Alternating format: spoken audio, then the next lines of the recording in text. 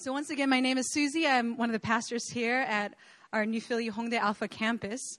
And for the last week, I guess today's the second installment, we are going through the book of Colossians. So this week and also next week, we'll be finishing out the book of Colossians. But before we actually go right into the word, there's one announcement that I wanted to give that wasn't given here at Alpha last week. Because we wanted to make sure that we gave the opportunity for other campuses to hear first. And that is that one of our church campuses that takes place in Itaewon, so New Philly Itaewon, that has been part of the New Philly family for about 8 years. This campus is unfortunately closing down. So today is actually the last Sunday where they're going to be meeting together. They've been going strong for 8 years. They've seen so much incredible fruit. When they first started meeting, they rented out a bar called King Bar, and it was in the middle of a neighborhood called Hooker Hill. And so it's like a red light district in the Itaewon kind of area of town. And in faith, we sent out 10 church planters from our community. They started meeting there every Sunday, and week by week, we started seeing people drawn in by the gospel. And it was incredible. We saw people that were actually there, like, it's a bar. I guess I could go for a drink at, 2 p.m. or something, and they walk into a church service, and they end up staying because of what they hear there, the people that they meet there, the relationships that are built there. And so for over 8 years, we've seen incredible fruit at this campus. As of late, there's been several departures, including that of the campus pastors Marcus and Anna Korpening. And so they left for the States about not a month ago. It's like a week and a half ago. They left for the States, and they're moving on to a new season as they're getting ready for parenthood. And so in light of that, our Itaewon leaders have met. They discussed about how the sustainability of the campus would look like for the rest of the year. And through prayer, through a lot of discussion, through a lot of dialogue, they came to the conclusion that the best thing to do at this moment, at least in this season, is to close down the campus. It's very sad and it's very unfortunate. Some of our strongest leaders in all of New Philly, they've really risen out of the Itaewon community. And so we're very sad to see it closing, but at the same time, we are more confident than ever that God is going to be doing everything that he needs to do through the leaders that will be scattered. Some of our leaders will be joining us in our different campuses. Some of the leaders will be checking out different churches. Some of them are actually heading back home, so they're flying back home. But all that being said, after so much prayer and so much discerning of God's purposes for the Itaewon community, we're very confident that God will continue to get the glory, and we'll continue to see the fruit for many years to come from what was planted in Itaewon. Yeah, so that's an announcement that I wanted to make sure went out to you guys today as well. Now let's move into the book of Colossians, and in light of all the different transitions that we are going through as a community together, it's particularly an important book for us to kind of delve into at this hour, lest we think that it is by our works, it is by our great, grand exploits for the kingdom that we are fully accepted by God. That's going to be always a temptation for every Christian, is to start in a place of grace and slowly make our way over to works. I don't know exactly how that transfer takes place in our minds and throughout the course of our lives, but inevitably it happens. That is how we are wired in our flesh to want to earn our acceptance. And so it is very crucial at this hour for us to kind of sink our teeth into the gospel message as a community. So last week we went through Colossians 1. We talked about the hope of the gospel. And it is simply that, number one, Christ is supreme over everything. Second is that we are redeemed despite everything. And lastly, that the gospel message, the word of God, is bearing fruit and growing through everything. God's kingdom continues to move relentlessly forward. I wanted to give us a little bit more background on the Colossian church. So this is the book of Colossians is an epistle. It's a letter written by the Apostle Paul to a church in Colossae. And as we said last week, the church of Colossae wasn't like the superstar mega church of its time. It was actually a pretty average church in a pretty average city. And all that being said, the most influential Christian figure alive at that time is taking the time to write a letter to this community to strengthen them in the gospel. The background, what the Colossian church was going through is that the seed of the gospel had been sown at that land, and they were starting to see the fruit of it. There was a church plant that started in the church of Colossae, but they were facing the attack not of people from outside, not from other religions, not from persecution from the world. They were actually facing the attack of heresies that were beginning to spring up from within. So the gospel message was in danger of being tainted in very, very subtle ways. Some of the heresies, they brought to question the divinity of Jesus Christ. So it said that Jesus Christ is a man, but he's under the submission of higher powers, higher authorities, like mystical powers in the heavens, like angels, demons. Jesus Christ is submitted under those things. And there was also heresy that said that there was some kind of special knowledge, like a Christianity 2.0, let's say. Like, you get into the kingdom through the gospel, but now if you want to make it to like Christianity plus, like there's some secret knowledge. There's a secret, like a mystery that you need to grasp in order to be enlightened and become this kind of super Christian. So this is the kind of context that we are entering into. It is a church that is fighting hard to stay true to the gospel message in the midst of different heresies that are popping up. And as a review, when we talk about the gospel in its purest form, it is simply this. We are God's by grace alone, through faith alone, and in Christ alone.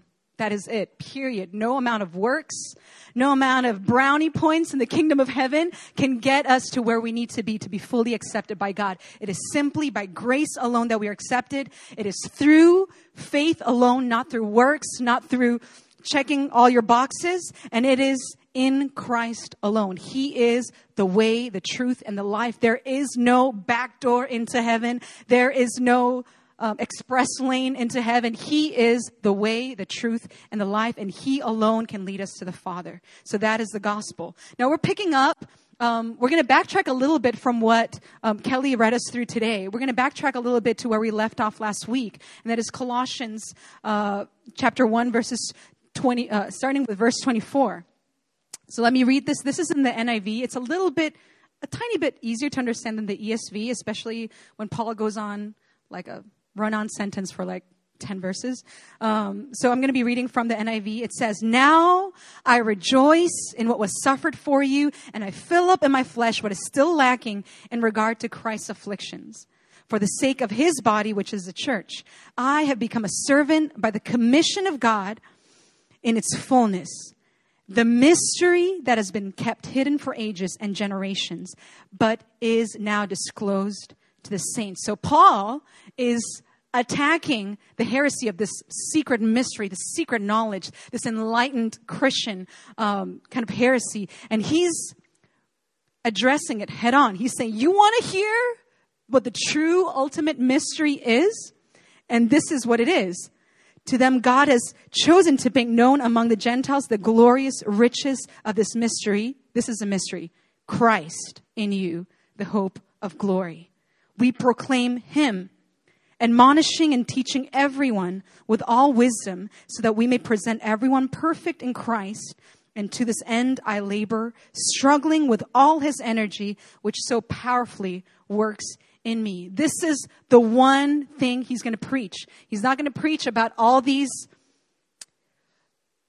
technicalities. He's not going to preach about all these different things that could kind of outshine the person of Christ. He's simply saying, we proclaim Him. We proclaim Christ, Jesus Christ. This is what I labor for.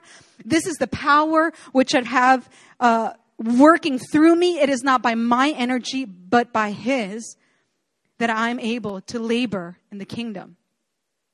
And so we move on to Colossians chapter 2. He continues on to say, I want you to know how much I'm struggling for you and for those at Laodicea. This is another church plant. And for all who have not met me personally. My purpose is that they may be encouraged in heart and united in love, so that they may have the full riches of the complete understanding, in order that they may know the mystery of God, namely Christ, in whom are hidden all the treasures of wisdom and knowledge. Again, he is saying the greatest mystery, the climax of all understanding to mankind, is wrapped up in the person of Christ. There is no higher power. There's no more ultimate knowledge than the person of Jesus Christ. And when he says the treasures of wisdom and knowledge, this word is kind of like you get the picture of a coffer, like a pirate's chest kind of thing. So if you can imagine, all the wisdom and all the knowledge of all of history and all of humankind is held in this coffer, in this body of Jesus Christ. He is the ultimate expression of all wisdom and all knowledge. So he's basically saying, stop entertaining all these different thoughts. These things that you think are beyond the knowledge, beyond the understanding of Jesus Christ. There is no mysterious secret knowledge that can surpass the person of Jesus. And he continues on to say, I tell you this so that no one may deceive you by fine-sounding arguments. For though I am absent from you in body, I am present with you in spirit, and delight to see how orderly you are and how firm your faith in Christ is. All he's saying there is, I'm not with you guys. I don't attend your service. I don't go to your local church. But I keep hearing about how orderly and how firm your faith in Christ is. The words orderly and firm are actually military terms. It's not like a character trait. It's actually military terms. And the picture that you get when you're thinking about orderly and firm as military terms is that it denotes a military line, like a line of soldiers, unbroken, intact, unbreached. So this is what he's essentially saying. This is what it looks like when the army of God holds the line against all the works of the enemy and the temptations of the world. You stand firm in the truth of the person of Christ. It's not talking about a particular style of preaching or praying. It's not talking about a certain DNA that you carry as a local house. It is not talking about a church growth strategy when we're talking about the army of God. It is simply talking about a company of people who have committed to stand firm in the person of Jesus Christ. No matter what kind of season you go through, no matter what kind of circumstances you're facing as a church, no matter what kind of trials you have in your personal life and in your family, this is what the army of God looks like. People who dig their heels into the soil of the gospel and remain standing there no matter what. So this is the picture of an army. And after he paints this picture of an army of God that stands firm in the person of Jesus Christ against every attack of the enemy and against every heresy of the world, he switches over from the image of an army now to the image of a tree. He continues on to say, so then just as you receive Christ Jesus as Lord, continue to live in him, rooted and built up, strengthened in the faith as you were taught, and overflowing with thankfulness. See to it that no one takes you captive through hollow and deceptive philosophy, which depends on human tradition and the basic principles of this world rather than on Christ. He gives us a picture of a Christian that is firmly rooted in the soil of the gospel. Now, as I was looking through this passage, I kind of went on a nerd tangent, like a black hole, and I was just looking at the anatomy of a tree, and I was kind of like just nerding out online and looking through what the anatomy of a tree looks like. And so these are just different pictures that kind of give you insight as to what actually holds a tree firm on the ground. And there's a network of roots that dig deep into the soil, that ground them there, and that absorb up the nutrients that it needs in order to not just live, not just stay alive, but actually thrive and begin to begin to thrive. And as I was reading online, it said that there's different kind of trees, of course, but in the case of a tree such as like an oak tree, it has a very particular type of root system. If you guys could entertain this nerd moment just for a second. There's two different kinds of root systems. One is fibrous. So it means that the roots kind of spread evenly throughout the soil. And then there's a type of system called the taproot system. And this is kind of the system that an oak tree, for example, has. And it is that there's this main root that kind of like thrusts itself deeper and deeper into the ground, finding new sources of nutrients and of soil. And from this main taproot, all the different other kind of peripheral roots kind of branch out from this main taproot. And a mature oak's roots can actually absorb more than 50 gallons of water a day. So this is not like a little, like a decorative kind of thing. You know, this is the source of all life is drawn in from these kind of roots. And isn't this like such a beautiful picture of what a Christian is?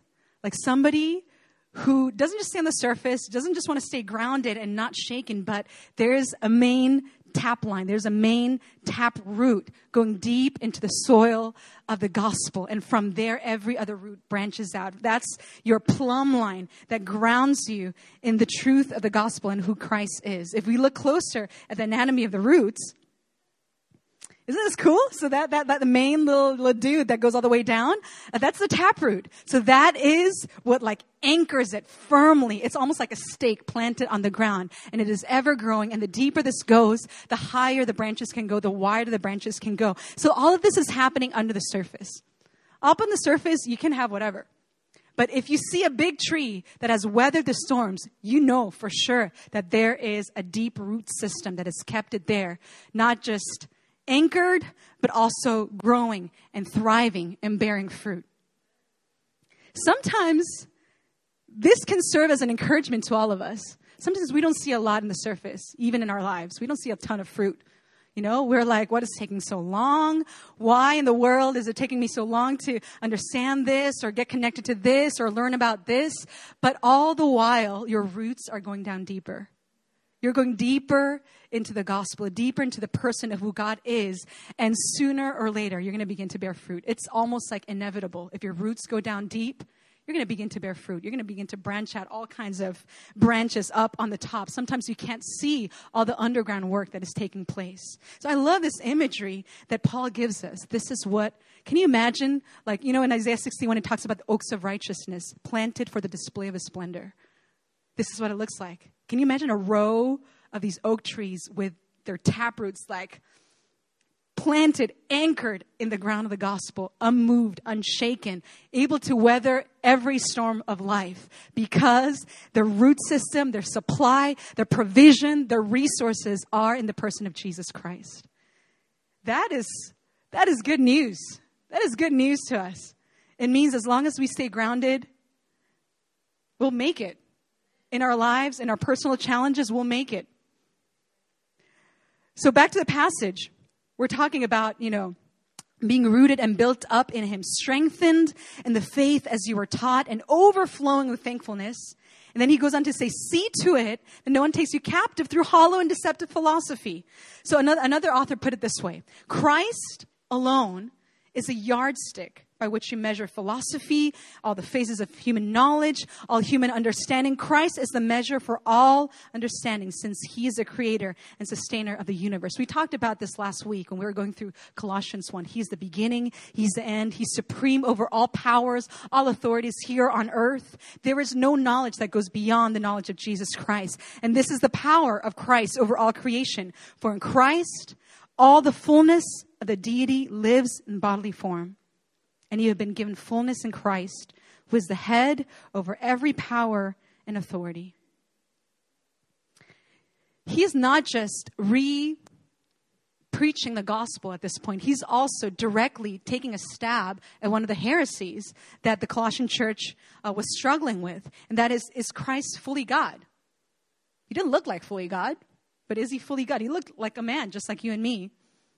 But here, Apostle Paul, he establishes Christ is fully man and fully God. And by extension of this, if you have someone who is the head, and he is above every power and principality, what happens to the body that is attached to that head? You can't have a body here, powers and principalities here, and then the rest of the body down here, right? By virtue of the fact that Christ himself is supreme, he's superior to every power, every authority here on earth, the body that connects to the head is also up there. And so he says, you have been given the fullness of Christ, who is the head over every power and every authority. This is the glory of the church. As long as we're connected to the head, who is Christ, we have authority, power, dominion over everything else here on earth. He goes on to say, in him you are also circumcised in the putting off of the sinful nature. If you guys don't know what circumcision is, ask your neighbor. We're not going to go into that today. Not with a circumcision done by the hands of men. I don't want to go there. Not with a circumcision done by the hands of men, but with the circumcision done by Christ, having been buried with him in baptism and raised with him through your faith in the power of God who raised him from the dead. In other words, this is the power of Christ over all your sin. He's not just powerful over everything else here in creation. He's also the power, the King, the Lord, over the sin in your life as well. And he points something out. He says that with the hands of man, you can circumcise flesh. But it takes the hands of God to circumcise the heart. He's getting to something a little bit uncomfortable for a lot of Christians today. And that is, no matter how much you circumcise the flesh, no matter how much behavior modification you do, no matter how many QTs you do a week, no matter how long you pray for, no matter how many boxes you check off in your Christian to-do list, none of it will be able to circumcise the heart. The problem is so much deeper than your actions and your behavior. And whether you look like a Christian, or you act or you speak like a Christian, you could do all those things and yet have an uncircumcised heart. That is a little bit scary in the sense that you can live an entire lifetime looking like a Christian, saying the right things as a Christian, showing up to church every week, showing up to all the extracurricular Christian activities like extra prayer meetings or whatnot. You can do all those things, and yet your heart could remain uncircumcised unless you allow the hand of God to do its work in your heart. He is saying that your problem is much deeper than you think. It's not about what you see in the exterior. It's about the heart from which all of it flows. If a heart is uncircumcised, what is the point in everything in the exterior looking Christian if the inside hasn't been redeemed, renewed, washed clean in the blood of Jesus? So he's saying that the problem is very severe, very extreme for all of us, no matter what we think. And nothing short of God's circumcision of the heart can deal with the sin within. This is the gospel, plain and simple. When you were dead in your sins and in the uncircumcision of your sinful nature, God made you alive with Christ. You were dead. You weren't struggling. You weren't wrestling. You weren't just having a hard time. You were dead, like flat line. Boop, boop. Once in a while, it's like flat, boop, all the way through. You weren't just, I've said this analogy before, but if you were to imagine an entire life without Jesus, and picture yourself as somebody who is in very deep waters, and you're just barely keeping your head above water, and you're paddling like crazy, and here and there you feel like you're swallowing water, and you're grasping at anything that could save you in that moment, and then you imagine Jesus Christ kind of serenely kind of paddling through and then picking you up off the water and throwing you on the lifeboat. That is a nice picture, but that's actually very inaccurate. You weren't struggling. You weren't paddling. You weren't swallowing water. You were dead. You were like a dead body floating on that water, decaying, bloated from 20 years of living away from Christ. You know what I mean? That's what you were. You didn't even have the strength to call out for help. And that's when Jesus Christ came in. and he breathed fresh life into you and made something that was dead, that had no hope, he made it alive in Christ. Christ's last breath on the cross was your first breath as someone who's been alive, made alive in Christ, a resurrected person. That is how God has it, you know? If it was kind of our works and kind of our merit and kind of our earning, and then like Jesus came in, you know, and saved us just in the nick of time, that'd be a very different kind of gospel. But we're talking about people who are completely hopeless, dead in our transgressions, that out of simply God's mercy were raised to life by Christ. God has made you alive in Christ.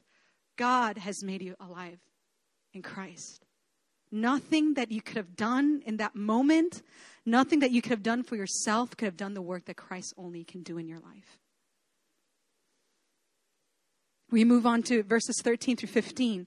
It says, he forgave us of all our sins, having canceled the written code with its regulations that was against us and that stood opposed to us.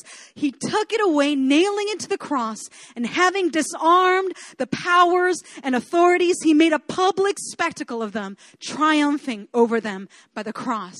The Message version says it this way: when you were stuck in your old sin-dead life, you were incapable of responding to God. God brought you alive, right along with Christ. Think of it, all sins forgiven, the slate wiped clean, that old arrest warrant canceled and nailed to Christ's cross. He stripped all the spiritual tyrants in the universe of their sham authority at the cross and marched them naked through the streets. Isn't that a beautiful picture? This is what God is saying to all of us who are lost and hopeless without Christ. He's saying, you see this? Do you see this? This is what it looks like when you get what you deserve. This is the wages of all your sin, even all the righteous acts that you feel like you've done.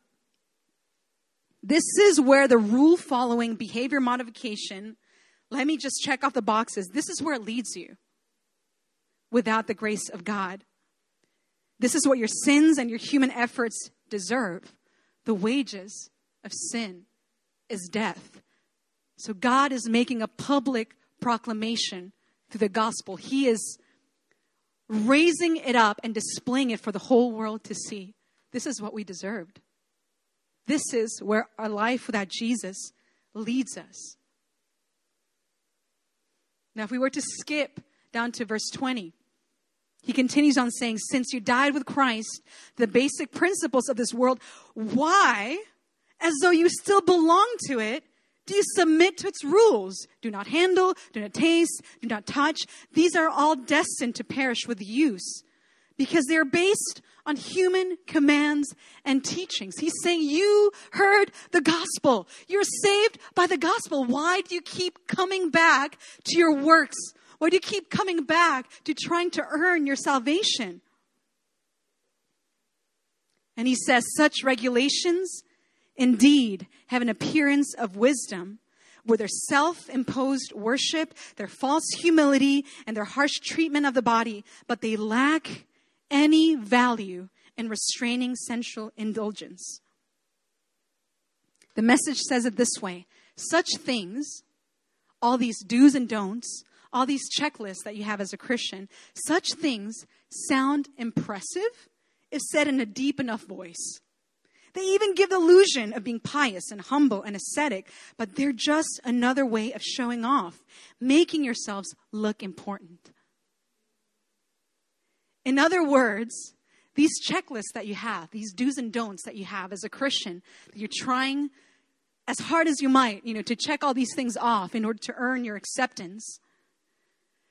Not only does it not save you, it leaves you exactly where you were.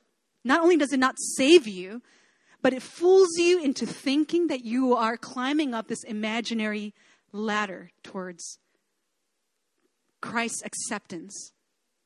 it fools you. You're actually worse off than you were before because you have this illusion in your mind that somehow you're getting closer to Christ. You're getting closer to God by doing all these things and trying to earn your own salvation. So this is how we often think. This is how the human mind is kind of wired. This is how the world has wired us. There's a spectrum, right? There's a spectrum. And on one side, we have rule abiding, how well you abide the rules, by the rules.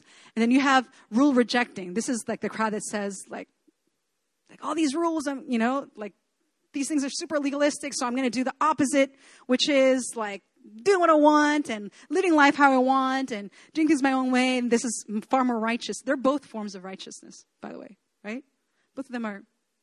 Anyway, we'll get to that. And somehow we feel like, okay, so for us to land on the gospel, we can't be too far swung on the side of like, okay, I'm going to check off every box and be super legalistic. But we can't like go all the way over to like, then I get to do what I want. Then like, I don't need to do anything. I can just live my life having accepted Christ, and that's all there is. And I'm just counting, the days before I go to heaven, and that's it. And so in our mind, we think, okay. So we can't go in one extreme. We can't go in the other. So we're going to find like a sweet spot somewhere in the middle, and this is probably where the gospel lands. Like not too far on that side, not too far on this side. This is a balanced Christian life. And this is how we think. But this is what Paul is saying, and this should be infuriating to a lot of people who like most people, we like this. This is manageable. This is handleable. Like, you know where you land on the spectrum. But this is what Paul is saying. Like, that is absurd. Number one, on one side, you can either be rule abiding or rule rejecting, but you're still anchored in the rules. You're still talking about behavior. You cannot submit to this entire standard of calculating and measuring. If you're talking about the gospel is completely other. It's not part of the spectrum. These are two very distinct ways of measuring. You either measure yourself by what you are doing or not doing, or by what someone else has done for you. And that is the gospel. What Christ has done on our behalf, period. What Christ has done on our behalf, period. You can have your rules or you can have the gospel. You can't have it both ways. There is no intersection between these two. Now let me ask you a question. What is legalism? I think we throw this term around a lot. I don't know what kind of background you guys were raised in, but in my mind, I always pictured, like, I thought that I could identify what a legalist looks like. It looks like someone who's probably wearing a suit, who doesn't clap during worship songs, who like looks a little bit rigid, who doesn't sing modern songs. And so I have like this in my mind, if they're living by the gospel and they're spirit filled, then I feel like they'll probably raise their hands. They'll probably be singing like these certain kind of songs. They'll probably have a drum set on stage. You have a mental picture of what a legalist looks like. But all it is simply someone who detracts from the sufficiency of what Christ has done on your behalf. Simply taking credit from what Christ alone has done on your behalf for your full acceptance. You can have a complete legalist in any kind of context, in any kind of church. Doesn't matter how like your worship sounds. Doesn't matter what age bracket you fall into. Doesn't matter. You can have a legalist just as much in a very traditional high church kind of context, or in a very we're super hip, we're super trendy. We like meet in a warehouse and like we wear jeans on stage, and you know what I mean? Like, you can have a legalist anywhere. In any kind of context, in any kind of church, any kind of age, any generation, a legalist is simply someone who doesn't give full glory, full credit for your acceptance to Christ.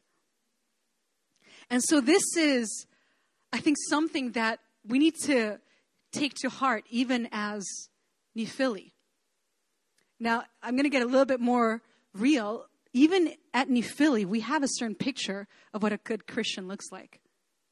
Like, they attend certain meetings. They are pretty regular in worship. They do this financially. They, we have this checklist in our minds of what a good Christian looks like. And this although it was birthed out of a heart, to set standards out of a heart, to bring order and safety, like over time, we've seen that becoming our own little checklist for righteousness.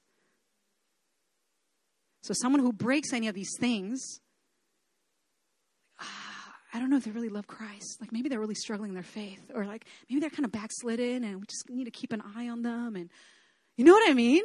Like in a very, very subtle way, these things that were there to bring life and bring order and bring safety, in a very subtle way over the years, it's become our own little rule checklist. Our own little handmade, man-made circumcision of sorts. Let's modify our behavior. Let's make sure that they're checking off all these lists and that they're not doing all of these things. And that makes a good Christian. That is what someone who loves Jesus, somebody who's redeemed by the gospel, looks like.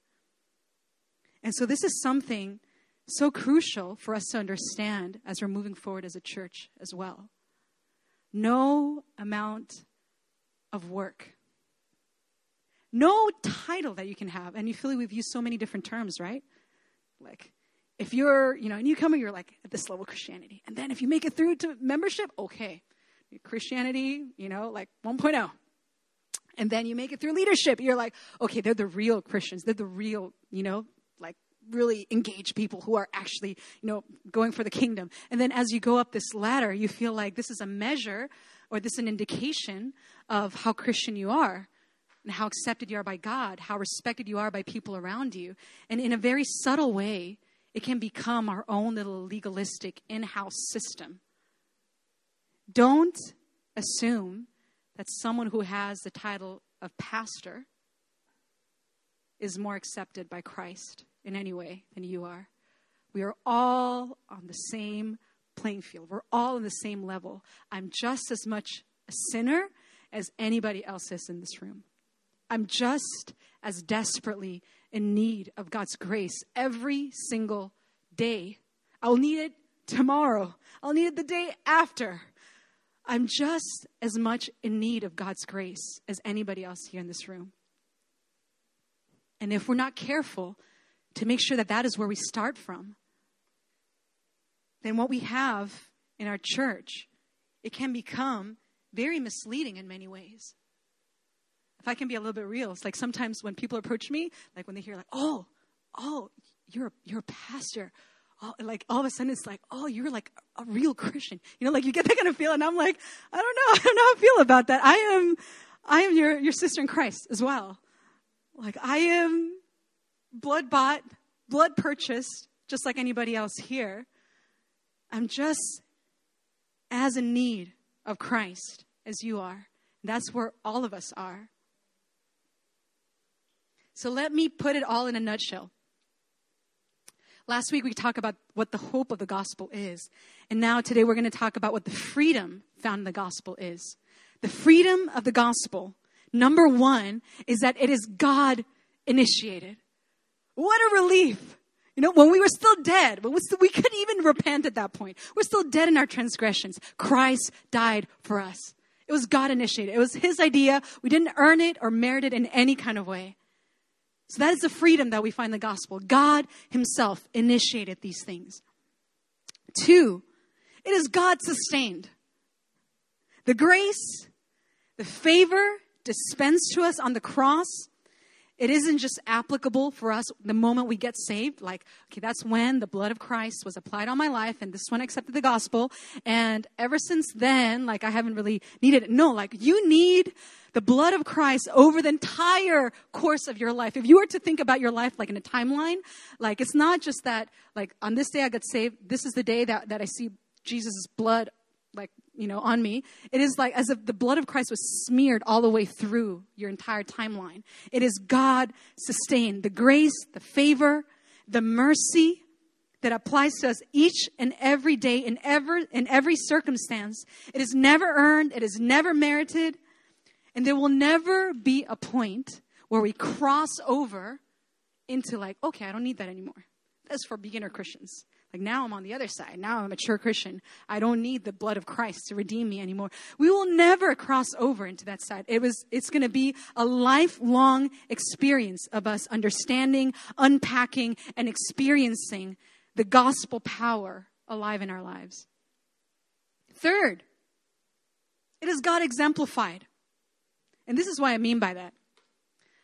If there was ever a human being here on earth that didn't have to prove, that he needed acceptance or he needed to earn acceptance, it was Jesus Christ.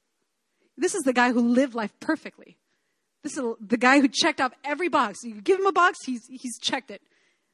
And if there was anybody who probably felt the most pressure to prove anything, it was Jesus Christ as well. He needed to prove that he's God, right? Like, that's like as high a task, as tall a task as there is. And yet he did all these things. He lived this life. He healed. He preached. He prayed. He had fellowship. All these things from a place of full acceptance of the Father, living a life, like living his life as if he had nothing to prove.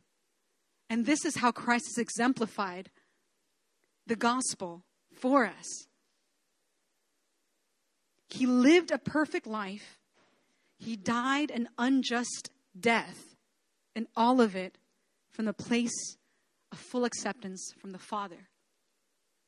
If there were any ordination words that he got before he launched into ministry, if there ever was a moment that looked like an ordination for him, it was the moment when he came out of the baptism waters. And then he heard the voice of God the Father saying, "This is my Son in whom I'm well pleased."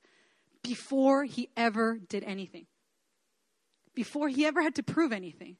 It started from a place of full acceptance. This is my Son in whom I am already well pleased.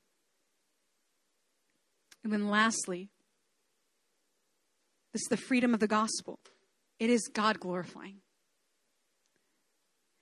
It is God glorifying. How can we boast when we've done nothing? When it's all a gift? When what you deserve wasn't given to you, and instead you took somebody else's reward. Somebody else took your punishment and instead gave you their reward. How can you boast? How can you measure and compare yourself to anybody else when all of us had to be bought by the blood of Christ? It is God glorifying. And this is how we give glory to God. None of the things that we have done ever in life, none of the things that we will ever do in life are able to earn us what Christ alone was able to do. That is the glory of the gospel. That is the freedom that we find in the gospel. We are no longer obliged to prove ourselves to anybody. We're no longer obliged to earn our way into God's acceptance. We have simply by grace, simply through faith, and simply in Christ, been fully accepted by God the Father. So next week, we're going to tackle Colossians 3, and we're going to be talking about the fruit of the gospel. If this is the ground that we sink our roots into, next week we're going to be talking about the fruit that someone like that would bear through the gospel. And this is my prayer. As a community, this is my prayer that as we allow the good news, the freedom that we have in the gospel, as we allow that to sink into our hearts, we would experience a newfound freedom in the gospel, that we'd feel the heavy yoke of slavery lift off of our shoulders, that we would stop trying to earn our acceptance or prove our worthiness,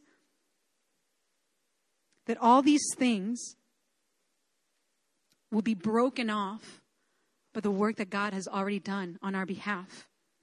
And that as we allow ourselves to go to this place of almost like rediscovering the gospel in our lives and in our community, this is what it's going to set us up for. And this is the miracle that I'm praying would it be happening in our lives and in our hearts. And that is true, uncoerced, uninhibited, joyful, grateful love for God. It's impossible to do it otherwise. It's impossible to have true, uncoerced, uninhibited, thankful, joyful love for God unless we know that we have nothing to prove and that Christ has proven it all on our behalf. So let's take a moment to pray. Father, we are so grateful that in the midst of our failures, in the midst of our brokenness, in the midst of our pride, our self-reliance, in the midst of all those things, you chose to not give us what we deserved. Instead, you chose to slay your very own Son on the cross. Instead, you chose to spill his very own blood that we who were dead would come alive.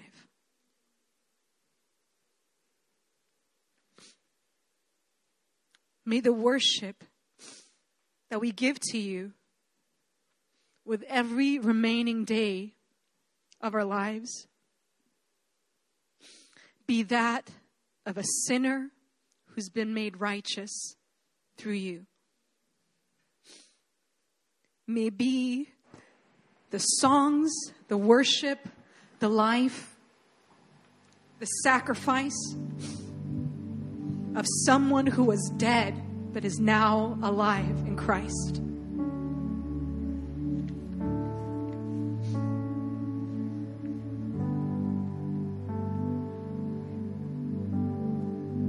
May everything that we give to you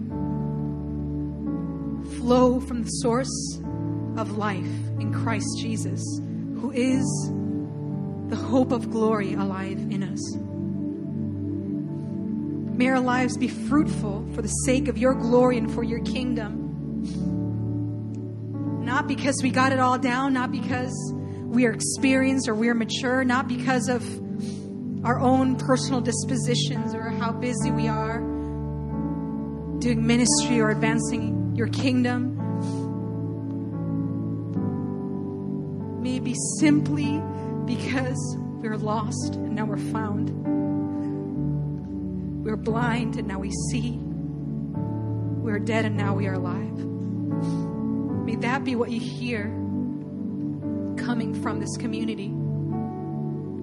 A company of people who choose to stand side by side, dig our heels into the soil of the gospel, sink deep our roots in the person of Jesus Christ, and stand firm in that place where we'll be able to withstand every storm, every shaking, simply because we're grounded and rooted in the work that you have finished on the cross. You have said that it is finished.